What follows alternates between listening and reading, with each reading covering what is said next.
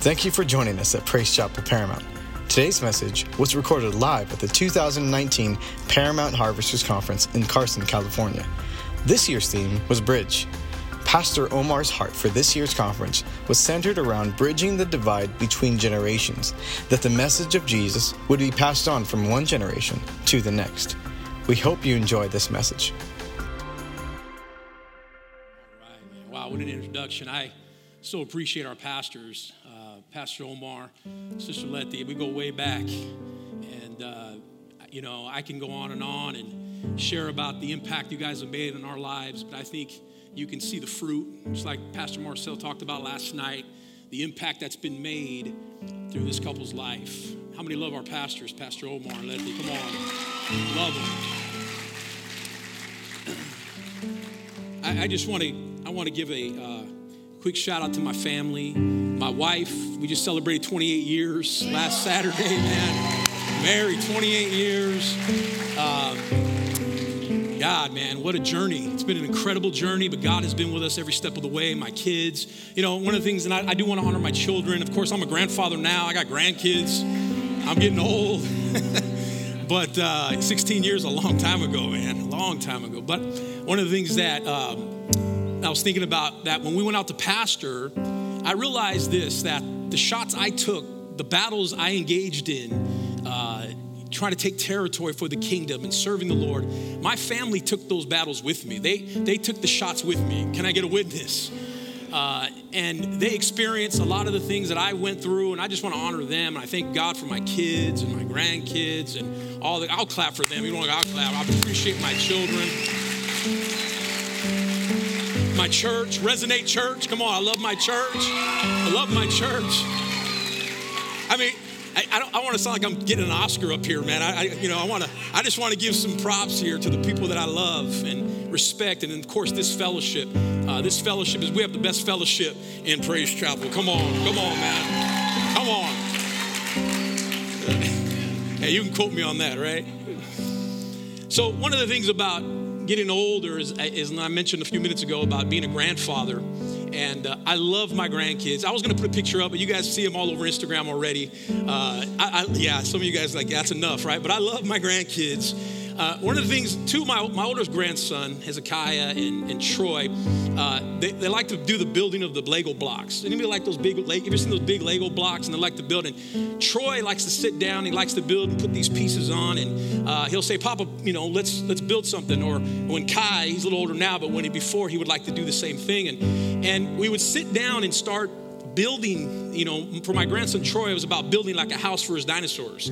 So as he's putting the blocks on, he's making dinosaur noises and he's trying to get in the mood of creating this atmosphere of his dinosaurs. And as I sat down and I'd play with them and put those blocks on, and I don't know if it's the attention span or they just get bored, but as I'm putting on the block, he's taking one off, right?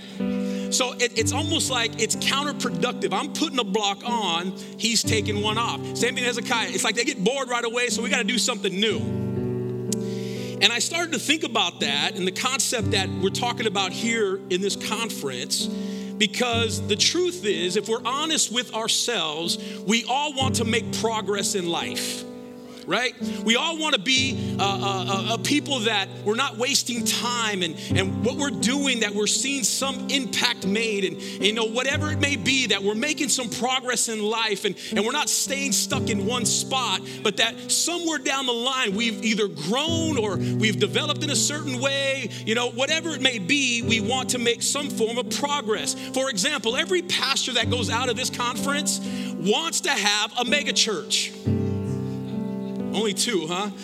Come on, man, be honest. When you go out, you see yourself as the next TD Jakes, right? And then you get out there and you realize a whole different ballgame. But in your mind, it's like we want progress. We want to see something happen in life. We don't want to stay at the same spot. And I'm thinking about this in the concept of these Lego blocks. Stay with me.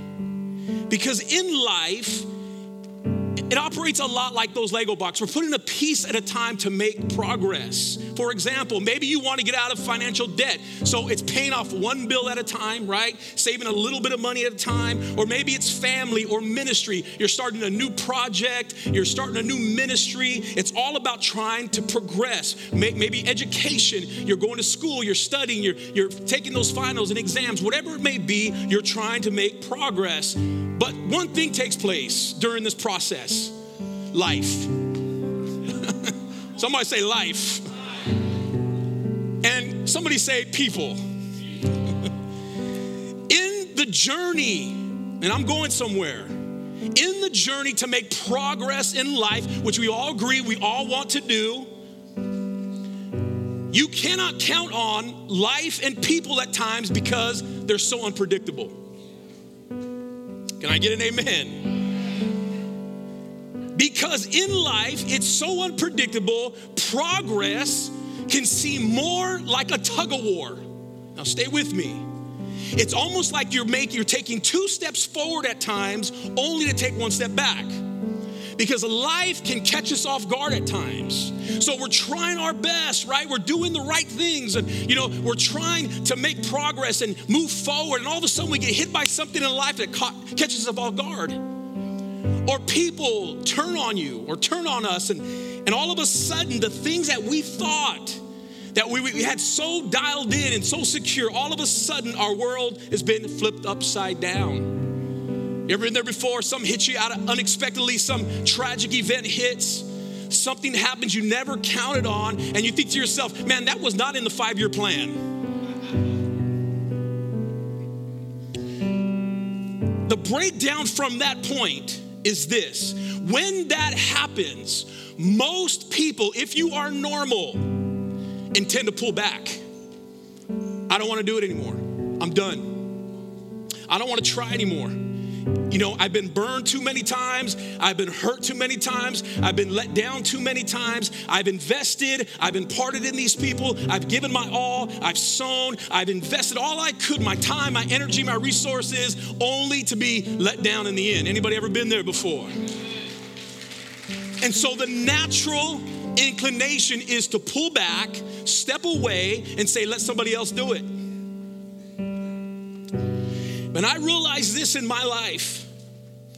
In order to reach the next generation, you have to be in close proximity. Pastor Caleb talked about that on Monday night. You have to be in close proximity to let down or release or give off the mantle, the anointing in their lives. You cannot do it from a distance. So it takes spending time and building relationships. So stay with me. I have had to come to the conclusion in my life that in spite of all the disappointments I've experienced, besides all the setbacks and all the things that I've faced in my life and the things that I wish did not happen, but I had no control over, the pain and all of that stuff, I realized this: I still have a responsibility to impart into the next generation. That has not left me.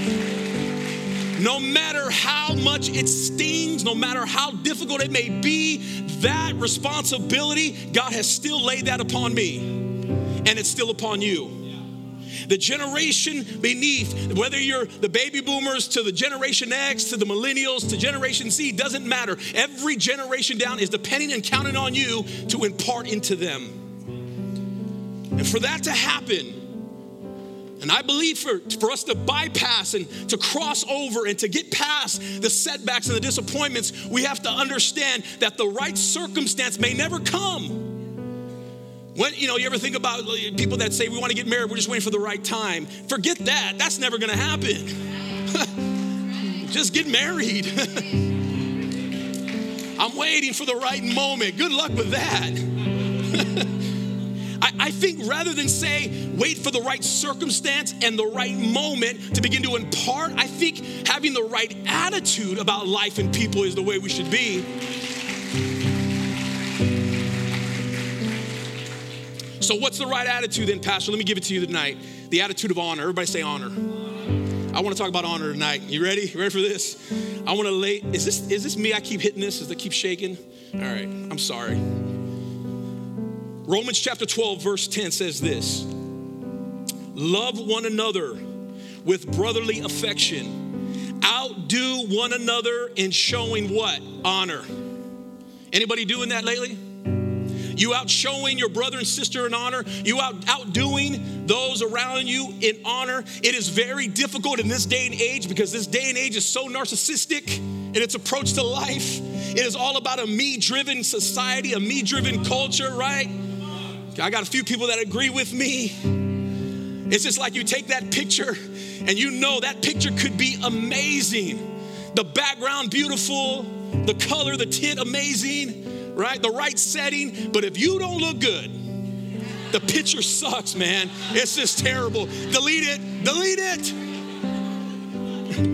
I got checked one time by AC Green. We were at an event, me and my daughter, and AC Green was there. And it's like, AC, let's get a picture. He's like, yeah, let's get a picture. So I used my daughter's phone. Tara remembers this. And so AC Green is like, I don't know, 6'6", 6'7", whatever he is. So we're taking the picture. So it's me, AC Green, and my daughter. So they take the picture, and as soon as the person that took the picture was done, I grabbed my daughter's phone and I looked at it. And AC goes, hey man, what are you doing? That's your daughter's phone. I mean, he put me in check. He goes, let her at least see it. I'm like, chill out, AC. Don't let me call Michael up in here now. All right. Listen, church, there is so much power, so much anointing, so much grace when we show honor. We are called, everyone in this house, everyone here tonight, if you can hear my voice, we have all been called by God to show honor. I don't care what position you hold in life. I don't care what role you carry, pastor, leader, husband, wife, son, daughter. It doesn't matter. We have all been ordained and called by God to be people of honor. 1 Peter 2:17 says this: honor everyone. Everybody say everyone. Love the brotherhood. Fear God. Honor the emperor. Peter was serious about this. He said, listen, first honor God. Honor everyone. It is so important. Honor those in authority. You don't have to like them. Just honor them. I know I'm going to make some people mad right now when I say this. You may not like our president. And I'm not going to get into all the political stuff. But we are called to honor and pray for him, right? Anybody in authority, we're called to honor and respect and pray for, right? Is what we are called to do, to continue to lead a lifestyle of honor and prayer. And so I'm gonna move on here, and I want to look at some scriptures here in a moment. Before I do, I just want to say this. I believe the key to laying down to the next generation a bridge, it's got to be done with honor, church. It's got to be done with honor. Okay, so what is, pastor, what is honor? What do you mean by that? Let me give you the definition of honor. The Greek word for honor is to me, which means highly valuable or something that is weighty. Now today in the reference, we use honor more as a respect, right? We show people respect. When you honor someone, you give them respect. You show them respect. If you were to give the word honor to someone that was Greek, they would think you are showing something that is valuable, something that's very special, and something that holds a lot of weight to it. So to dishonor somebody, it would mean to treat them as ordinary or just common. That is the opposite of something that is valuable, right? The opposite of something that is valuable is something that's just common or something that has become familiar. Let me say this. I believe one of the biggest threats to the church today is not persecution. It's not persecution. I don't believe it's resources. Can I tell you what I believe the biggest threat to the church is today? Familiarity. Something that was so valuable to us at one time. Our salvation. You guys remember where you came from? Anybody remember what God brought you out of? Come on, anybody remember what God delivered you from? I know you look great today, but you didn't always look like this. I know you smell good today, but you didn't always smell like this. Do you remember where you came from? And I believe the biggest threat to the church is people that we know what God has brought us out of, what God has done in our lives, what God has navigated us through, and how he's delivered us and set us free and given us a new path, a new life. And then we take that which is so valuable, the Son of God dying for our sins, and make it just common, make it just ordinary, just another Sunday, just another conference, make it so common. And all of a sudden, it's not special anymore. Are you guys still with me? Honor. Everybody say honor. It means to hold in high value. That's what it means. So then, why then do we lead in honor? Let me give you a couple things. So that's the what. Let me give you the why. Why do we lead in honor? Let me tell you why. We honor because it says I value what God says, or what God values. I honor because it says I value what God values. He gave his son for us. He gave his life for us. So when we treat others honorably, what we're saying is, God, I value the things that you value. What is important to you is important to me. Romans chapter 12, verse 9 through 13. Look at this. Don't just pretend to love others, Paul writes. Really love them. Hate what is wrong. Hold tightly to what is good. Love each other with genuine affection and delight in honoring each other. Honor must become a way of life for the church. It has to become a way that we live our lives. To honor someone, listen, is to value them highly and bestow value upon them. How valuable are you to God? A few years back, myself and a number of pastors went up to Cincinnati, and we spent some time with a pastor named Marcus Meekum up there at Seven Hills Church. And I mean, it's a mega church, and just the fact that he took the time out to sit with some of the pastors that were there and just kind of talk with us and share with us. He spent the whole week with us. And he brought us into one of his staff meetings. And as we were there, he was kind of giving the breakdown of how they do their ministries and things like that. And he made a comment that I never forgot. And he said this, and when he said this, it just resonated with me, and I held on to it. I've shared it with my leaders. I've been part of that to our team. And he said this. He says, when it comes to the work area, the workforce in our church, we are fast with task, but we are slow with people. And when he first said it, he just said it so nonchalant, just kind of just threw it out there. But then I started to think about that and process that, and I realized what he was saying was the task is important, the work is important, but people are more important. What is valuable to God, the work is fine. You got to do the work, get busy, do what you're asked to do. You have responsibilities, get it done. But when it comes to people, we slow down. Because this is what's valuable to God. And when you give time to people, you are showing honor to people.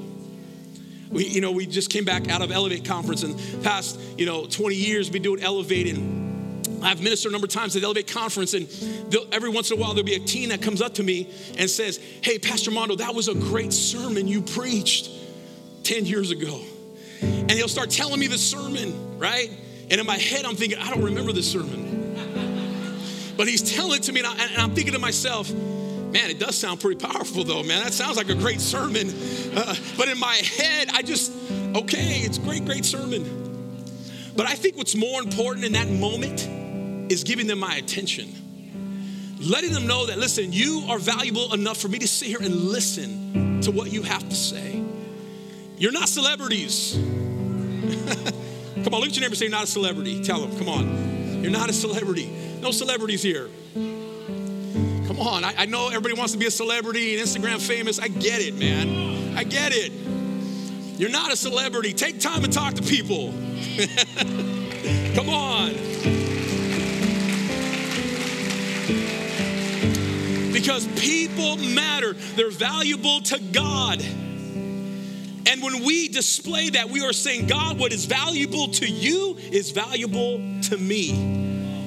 When was the last time you honored your spouse? Just told her or him, I love you. Show honor, show respect. I gotta say this. I want to thank the teams here that are putting this conference on. Can we give a hand to the teams? We want to honor them. How about the workers? Need a towel. When's the last time You walked into the Sunday school ministry of your church and thanked the workers for watching our kids, your kids. When's the last time you've displayed that heart of honor for God's people and people in general? So why do we show honor? Because we display or we value what God values. The second reason why we honor, because listen, it has generational impact. Everybody say that, generational impact. So let me touch on this for a moment. I think one of the toughest things, and we can all fall into this.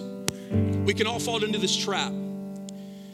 Because we go to church every Sunday. We're involved in whatever ministry we're in. We hear the same preacher, our pastor, every Sunday. We see the same people every week. And it becomes so easy, listen, to get familiar with it.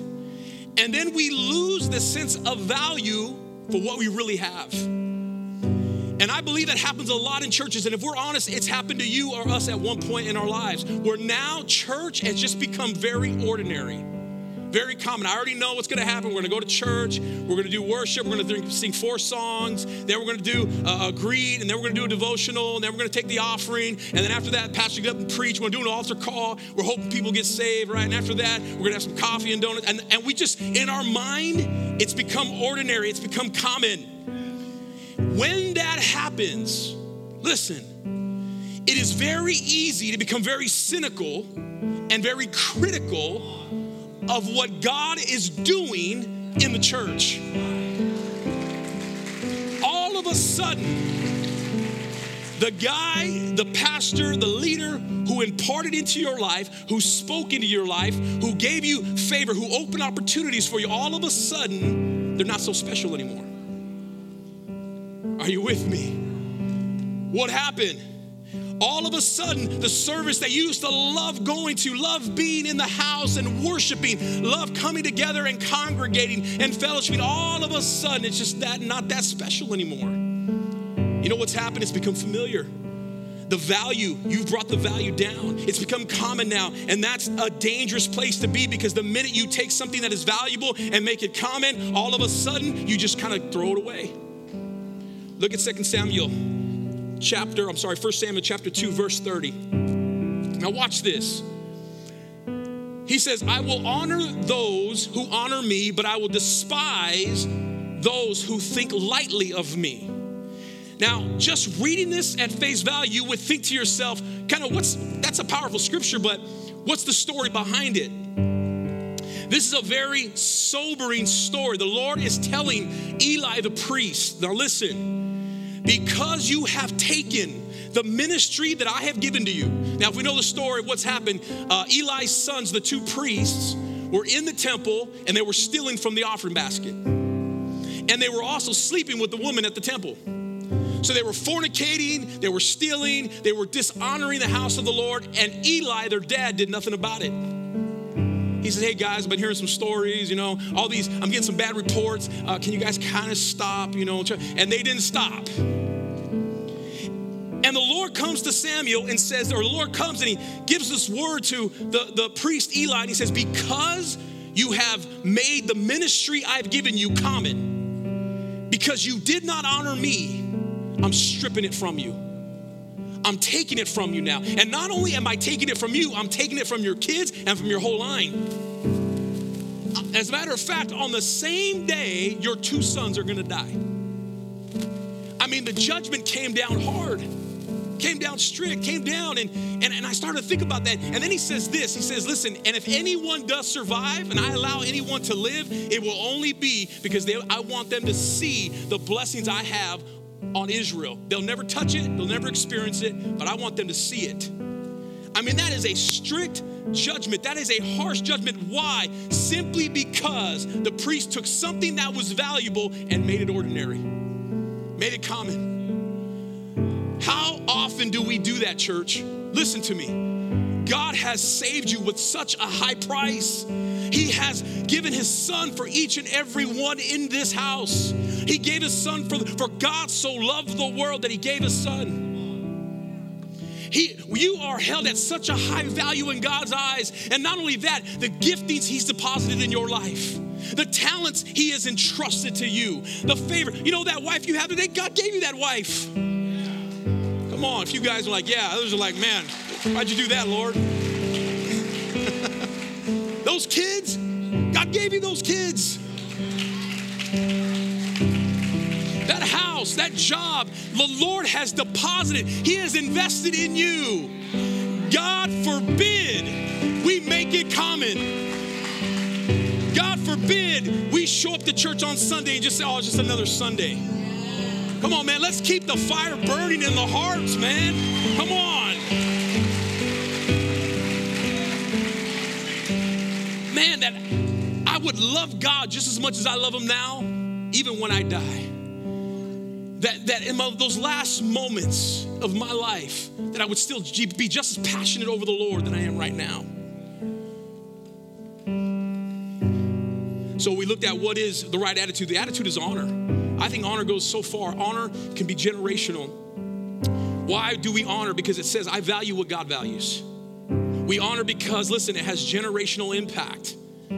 Had Eli honored God by disciplining his sons and by taking that statement or that stand and making that statement, it would have ended differently. So then, okay, Pastor, then how do I do that? How do I put it into practice? I'm gonna give you a couple things. Is that all right? And then we'll close tonight. Talked about the what, the why. Let me give you the how. How do we go about practice? Because listen, it matters that we honor God in our lives. It matters to God that we show honor. It matters. And I want to talk about a guy tonight whose name is David, who exemplifies that. Now, when you think of King David, usually the things that come to mind about King David, he was a warrior, right? Defeated Goliath. He was a worshiper. He was a man after God's heart. Number of these things that come to play, because when we think of David, we think this is a guy who really God favored, man. There was an anointing on his life. But if you look closely at David's life, you will see this common thread that kind of is woven through the DNA of his life, and it was honor. It was honor. David showed honor to his father by tending his sheep and helping with the family business. You remember when his brothers were out to war and his dad said, listen, I need you to take some food to your brothers out in the battlefield. So David, before he goes back home and he makes sure that the sheep are taken care of. And then he heads out to the battlefield to give his brothers some food. So not only is he showing honor to the brothers that despised him, he's making sure the family is taken care of. And then we know, of course, his commitment to King Saul, who was just out of his mind, who he played worship for, even after twice Saul tried to assassinate him. And we know the story, even in the cave of En-Gedi, when David was in the cave and Saul came in to relieve himself. And the Bible says that David's men told David, listen, Saul's here. You don't have to run anymore. Kill him. As a matter of fact, they told David this, God has delivered him to you. Ever heard that before? People use God to get their way. No, just kidding. But God, they really just didn't want to live in the cave anymore. But they said, listen, let's get David to do this. We'll tell him God, he loves God, he honors God. We'll tell him God gave him to it. So he says, hey, listen, God has presented Saul for you. Now you can kill him and we can get on with our lives. And so what does David do? He goes, and I think he kind of felt under the pressure of having to do something because his men were pressuring him. And he went and he cut off just the tip of Saul's garment. And the Bible says that as soon as he did that guilt overcame him. His conscience was just overwhelmed because of what he did. This was a man that had such a standard of honor that even just cutting the tip of a garment of the king caused him to feel overwhelmed with guilt. And I got to tell you today, how many of us feel that way when we take a shot at those that are above us? Right? This is just the tip of it. Some of us can slander our pastors, slander our leaders, slander those that are over us and not think twice. David cut a little piece of garment. He felt so overwhelmed because he was a man of honor. Can I get an amen? My point is this, is that David built his life around developing this way of honor about him. So think about this concept. David lived to be 70 years old. With the exception of those 2 years when he fell with Bathsheba and had the thing with Uriah, David maintained his heart before the Lord. I love the word Pastor Caleb used, his posture, his heart was yielded before God. It was always there. Someone in my church said this one time I thought was so profound. He said David had a New Testament relationship with God in the Old Testament. He had a love for God. He had an intimacy with God that wasn't really found as much as in the Old Testament as we see in the New. He had that in the Old Testament. He was a man after God's heart. He had a heart of honor, a heart of character. So let's move forward here. 1 Chronicles chapter 22, verse 6 to 10. Are you guys still with me tonight? You guys still with me? All right. I'm driving this so important, church, because God will bless your life if you live a life of honor. He will bless your life. Verse number 6. Then David sent out his son Solomon and instructed him to build a temple for the Lord, the God of Israel. My son, I wanted to build a temple to honor the name of the Lord my God, David told him. But the Lord said to me, you have killed many men in battle, and all the battles you have fought. And since you have shed so much blood in my sight, you will not be the one to build a temple to honor my name. But you will have a son who will be a man of peace. And I will give him peace with his enemies in all the surrounding lands. His name will be Solomon. And I will give peace and quiet to Israel during his reign. And he is the one who is going to build the temple to honor my name. He will be my son. I will be his father. And I will secure the throne of his kingdom over Israel forever. Isn't that powerful? Now, in case you don't know the story he's referring to here, this happened before, the years back. Now, this is kind of the latter part of David's life, but in the earlier part of his life, when he first stepped into the kingship role, he had just brought the Ark of the Covenant back into Israel, and he's there, and he's sitting in his house, and he's looking at the place he's living in. I mean, he's got the reclining chair, he's got the movie theater in this room, he's got the plasma on the wall, he's got the surrounds. I mean, he's just living it up, right? He's watching the game on TV. He's watching the Raiders play. No, I better stop there, man. It's coming up. I'm sorry. I got to talk football here. I'm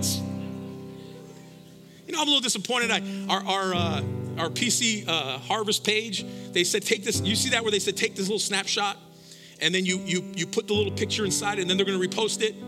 I did that, and they didn't repost mine. And I started to think maybe because I put a Raider football player in there.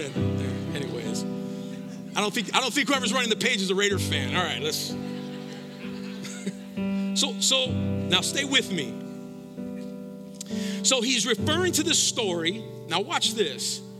And he says, God tells him, so he's all excited. He says, I want to build this house for the Lord. And so the prophet Nathan comes in and tells him, what's going on, David? David says, listen, I want to build a house for the Lord. Look where I'm living. Look where the Ark of the Covenant is. It's in the tent. I want to do something special for God. Nathan says, man, by all means, David, go for it. Come on, you've been winning victory after victory. God's favor's on you. Go for it. Just do it. But that night when Nathan goes back, the Lord speaks to Nathan in a dream and tells him, listen, I am so honored by the suggestion of David. No one has ever offered to do what David is offering to do. And God, you can read it for the sake of time. We won't read it. God just starts to spill out all these blessings because of the gesture of wanting to honor God. And so he begins to speak, but he says this, Nathan, tell David, though, he can't build it. His hands are too bloody, but his son will build it. So when you think of the how, let me just say this. The how has to start in me first. Everybody say me first. If there's anywhere you want to put me, it's right here. Honor has to start with you first. Has to start with me first. How many know that sometimes what we say and what's really in our heart don't line up? Come on. You can say something and your heart be far from that truth. You'd be like, hey, girl, that hair is beautiful. Honey, look at that dress. That dress that looks so good on you. And in your heart, you be saying, I hate this girl, man. This woman gets on my nerves in your heart. But with your words, can I get an amen? Come on, man. Like, what's up, man? I haven't seen you in years. Good to see you. And then your heart like, man, what's he doing here, right? What's he doing here? Because sometimes where our words don't line up with what's really in our heart. But God knows what's in the heart. God knows what you're really thinking. God knows what you're really feeling. God knows what's really going on the inside. You can hide it from everybody. You can't hide it from God. Come on, you can act like you care, but God knows if you really care. you can act like you're paying your tithes, but there's nothing in there, right? You can act like you're writing some out and really you're just putting notes. And then no one's looking, you just kind of fold it, stick in your back pocket, you know? God knows what's in the heart. True honor begins in the heart. Matthew 15:8-9, look at this. Jesus said this, these people draw near to me with their mouth and honor me with their lips, but their hearts are far from me. And in vain they worship me, teaching as the doctrines, the commandments of men. This tells me that genuine honor comes from the heart. He's dealing with the religious people, saying religious people, they want to say the right things, act a certain way, dress a certain way, but the heart is corrupt. Do you know that in the towns, his own hometown that Jesus went into, that he came to do miracles and touch people's lives, but the Bible says because of the lack of honor, he couldn't do miracles there?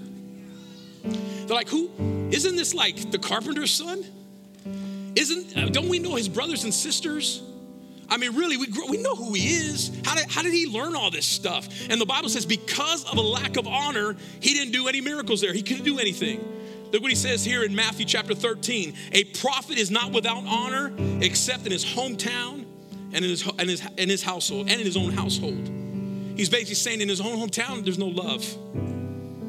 Which tells me this, that if we're going to pass down, listen, the bridge to the next generation, we got to lead the way with honor. Look at your neighbor and say, it's time to honor. Come on, tell him. It's time to honor. 1 Chronicles 22:7. Now watch what David is saying here, all right? It starts in me first. Remember that. Has to be in my heart first. My son, he tells Solomon, I wanted to build the temple to honor the name of the Lord my God. Says, I wanted to do it. He's telling his son, but he says, because I shed too much blood, I couldn't do it. You're going to do it. Now, if you get a chance to read it, you can read what God says about the blessings upon David's life, but it was in his heart. Now, let me just stop with this for a moment. He technically didn't build it. He did support it. He funded it. He helped navigate through the process of building it, but he physically didn't build it. But because it was in his heart to do it, listen, you got to get this. It was in his heart to do it. God blessed him. How many in your lives, you wanted to do something so bad? You had a dream. You had something that you wanted to accomplish, and you didn't get to do it for whatever reason. I believe that if it was to honor God, even if you didn't get that opportunity, God will still bless you for it. Listen, because it's in your heart, right? David did not get to do it, but because it was in his heart to do it. He didn't lift a finger to do it, but because it was in his heart, God blessed him. David had cultivated such a lifestyle of honor, and God blessed him for it. That tells me that the dream to do it started way back in the beginning from just a simple, I want to honor God. God has dreams that he wants to do in your life. God has given you vision. God has given you things that he wants to accomplish through your life. But I will tell you this, if honor is not a factor, it won't come to pass. And I believe this, that when honor is the central point of our lives and saying, God, I am doing this because I want to honor you. I am doing this because I want you to get the glory. I don't want the glory. I want you to get the glory, God. God will begin to position things in your life to make it happen. So if we want the next generation to be blessed, and we want to see God's favor on their lives, then we have to bridge the gap with honor. We have to set the pace, and it has to start in us first. I was so blessed tonight to see my son up here. Did he do a great job, Pastor Elijah? I look at that, man, he's better looking than, he's got it all now, right? His family, and I'll tell you what, I'm good with it. I'm good with it, man. Because when I see that, I'm blessed. I'm blessed. And I believe that the bridge to gap, the bridge, and like Pastor Marcel talked about that gap that widens, I believe the bridge over is when we lay a foundation of honor. When it starts with us first, then honor just spills out in our lives and it passes down to the next generation. They asked Brian Houston, who is the president, the founder of Hillsong, and they asked him, said, how do you create that type of a culture, man? That culture of Hillsong, how do you get that? What do you do? And he's always giving interviews, and he said this, what I thought was so profound. He said, listen, before you create a culture of honor or create a culture like this, you have to be the culture. You can't create what's not in your heart. If it's not in your heart, then it's not going to happen. You can only implement and pass down and impart to others what's first in your heart. So in the same way, to bridge the gap to the next generation, honor has to be in us first. Come on, man, if you don't respect those in leadership and those in authority, I can promise you, your kids won't either. I remember years when I was a youth pastor in Fresh Fire, and there'd be parents that would come to me and say, hey, listen, can you talk to my kid? Like, what's the problem? He's just out of line, or she's out of line, and her language or his language and the way the way they talk to me. And then these are the same people that the husband and wife are constantly cussing each other out. And I'm thinking going, it's got to start in you first. The culture of honor has to start in you first. Because you create the culture of who you are. You can only reproduce who you are. If the DNA of your life is honor, you will reproduce honor. And then by doing so, what you do, what you believe, it reflects your values, which inspires what you do. How many believe and agree with me that the kingdom of God was run differently from Saul and David? You know what's interesting about that is David led out in faith. He was a man that led with honor and encourage and inspiration. Saul led by fear. That was his whole way of running the kingdom. And his inauguration service, when they're announcing him as king over Israel, he was hiding behind the sound equipment. Read it for yourself. They're like, hey, they're doing the whole song, like the first king of Israel, and they're looking, going, where's he at? He was hiding in the back. They had to drag him out. You know you're in trouble, man, when your king is afraid to stand up in front of the people. On his first military campaign, now listen to this, where David was such an inspiration that people just wanted to follow David. People wanted to get behind David. And in Saul's first military campaign, when he went to war, you know what he did to his guys? He basically told his men, if you don't fight for me, I'm going to kill your families. Read it for yourself. Because what's in your heart will inspire the culture you want. 1 Peter 3:15. Are you guys still with me? Can you give me a few more minutes? Give me a few more minutes. Look what he says here. But in your hearts, honor Christ. The Lord is holy, always being prepared to make a defense to anyone who asks for the reason, for the hope that is in you. Yet do it with gentleness and respect.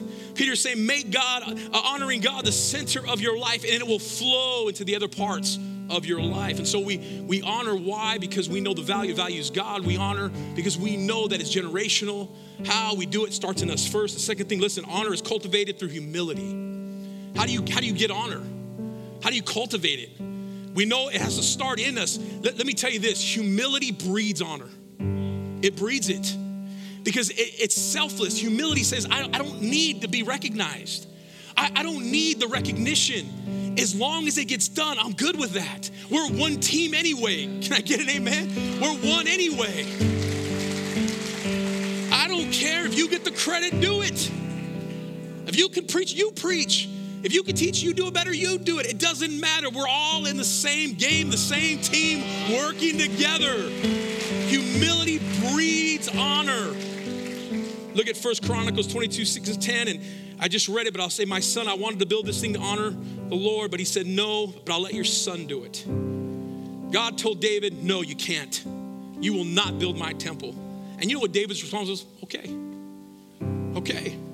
I wanted to, but that I can't, no problem. But Lord, you know what? Can I help? Can I help fund it? Can I help, with the blueprints and putting it together? Can I help, maybe not build it personally, but can I help those that will build it? I was like, go for it. Humility. He said, it's okay, I don't have to do it, but as long as I get behind it, I'm standing with those that are doing it. I'm showing honor, right? Come on, are you with me? Honor says, yeah, God may have given you the idea, but he may want somebody else to run with it. Are you okay with that? You okay with that? I heard a comment from Jensen Franklin. I thought that was so powerful. He was talking to Chad Veach, and they were doing this interview thing, and Jensen Franklin was telling Chad, he said, listen, I years back, I'd have a hard time sitting with you because your church, your ministry was doing better than mine. And I was always intimidated, or I always had a hard time with those whose ministries were doing better than mine. And I felt like there was a sense of competition. And he said, through the years, though, I've learned and I've grown to a place now where I'm okay with you doing better than me. It's okay. As a matter of fact, I prefer that you do better. You preach more. I prefer it. It's okay. God has worked on my heart. He has changed me. He says, I haven't always been that way, but I am that way now. But he said this, he says, even though, he goes, I'm not saying that I just kind of gave up and I don't care. He goes, that's not what I'm saying. I stay aggressive. I stay passionate. I still believe God wants to use my life, right? But I do it with humility. Stay passionate, stay aggressive, stay on the dream God's given you, stay focused, but do it with humility, right? Come on.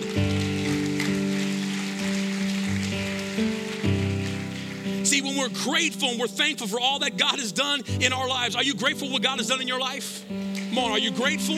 When you're grateful and thankful, you understand that it wasn't you that has done it, it's God that has done everything. And you understand that humility says, that's okay, God, if someone else does it, as long as you get the glory. One of the ways to know if you're walking in humility is, can you celebrate and rejoice with others that are being blessed? Even when you haven't received what you thought you should have gotten by now. Can you celebrate and rejoice? Oh, we all can say it, but it's in the heart. You know it. Can you do it? And that's an extreme form of humility, saying, I am going to rejoice with others that I know they've been blessed. There's a classic story of two preachers in the same town, Charles Spurgeon and F.B. Meyer. Charles Spurgeon came along and began to speak to thousands of people, while F.B. Meyer, the more established preacher, became jealous. Actually became jealous of Spurgeon because they would take Spurgeon's texts or his scripture texts and put it in the Monday paper. So Meyer said that he began to feel like this jealousy began to come over him, this competition began to take over his heart. And he started feeling that. You ever felt that ugly feeling before? Come on. You thought you should have got it, somebody else got it. And he says this, that the Lord placed on his heart and said, start praying for Spurgeon. Start praying for him. So he said that as I began to pray for Spurgeon, my heart began to change. And he says, then I realized the more I prayed for him, the more the successes he had became my own. That I actually rejoiced to see him and doing so well, that even the blessing that God was doing in his church began to overflow into mine because of the culture of humility and saying it's okay. Now I'll close with this. The worship team can come up now. Lastly, the how is honor must be communicated. Let me go through this real quick here. I got a few more minutes. I think I'm -2. Let me go through this real quick. -2 minutes. All right. Honor must be communicated. How many understand the importance of imparting the right thing and the right values, right? Pastor Marshall talked about that last night, about communicating the vision, communicating the right values to the next generation. Can I just be honest? I think this generation has become so sensitive. Come on, man.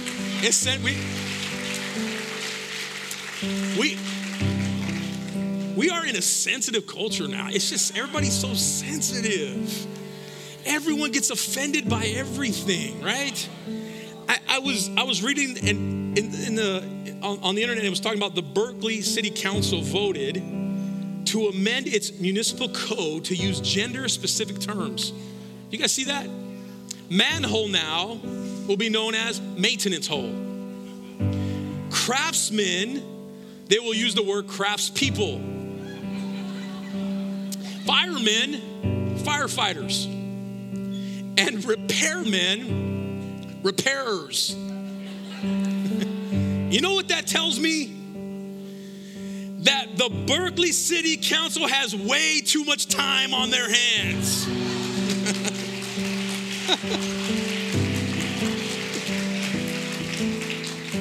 How about fix some of those maintenance holes, man? Spend more time doing that. But let me say this. We can't be afraid. Listen, we can't be afraid to have the tough conversations. We got to be willing to speak the truth. We got to do it in love, but we can't be afraid. We can't shy away from it. We can't shy away. Look at 1 Kings chapter 2, verse 1 through 4. Now the days of David drew near that he should die, and he charged Solomon his son, saying, I go the way, be strong therefore. He says, first be a strong man. And then he says, the second thing here, he says, verse 3, and keep charge of the Lord your God to walk in his ways and keep his statutes, commandments, and judgments and testimonies. Do everything the Lord's called you to do, and you will prosper. Be a word. Everybody say, be a word man. Be a strong man. Be a word man. Know the word. Can I just say something here in a minute and we'll close? I am all for the hype. I love the dancing, the shouting, the lifting of the hands. I love the hype. I love the excitement. It's awesome. But can you please know your word?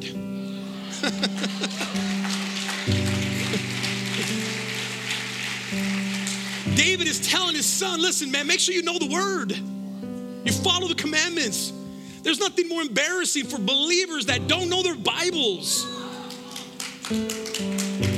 See, people are offended already. People are getting offended. Don't replace the hype for the depth. Be excited for the Lord. Be educated in the word, right? And the last, be a promised man. And again, he just says, listen, God will fulfill his promises. And I just want to close with this story, and then we'll play a video, and then we'll let him play. There's a story of some students in college here in America who did a field trip to England. They went to the great evangelist John Wesley's house. It was a little cottage, two-story house. They got to see his library, his study area, the kitchen where he had his meals, bathroom, went upstairs to the bedroom. And they noticed when they went upstairs to the bedroom that there was a rug that was by his bed that had 2 holes in it.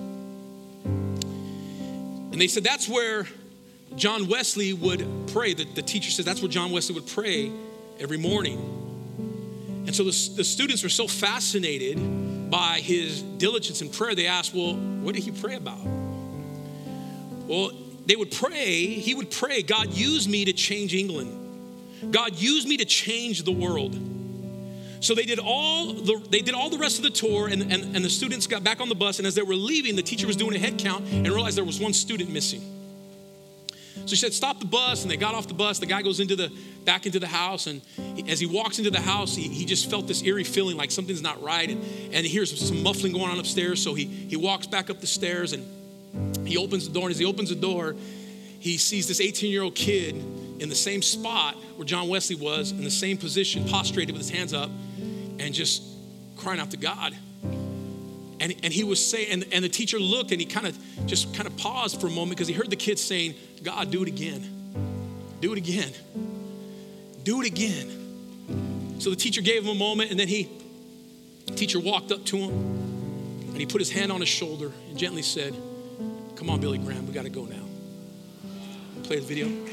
Billy Graham died at 99 years of age. And the reason why I ended with that story in this video, but here was a guy who never made the gospel, made Christ common. To the very end, he was just as passionate for God to the very end.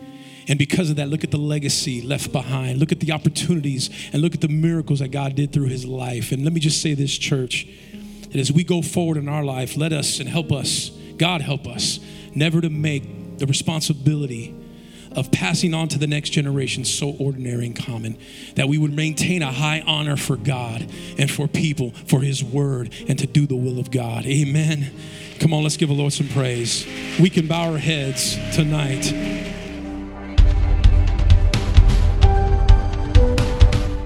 Hey, thanks for listening to this week's message from Praise Chapel Paramount. If you want to stay connected, follow us online with Facebook and Instagram at PC Paramount, or visit our website at praisechapelparamount.com.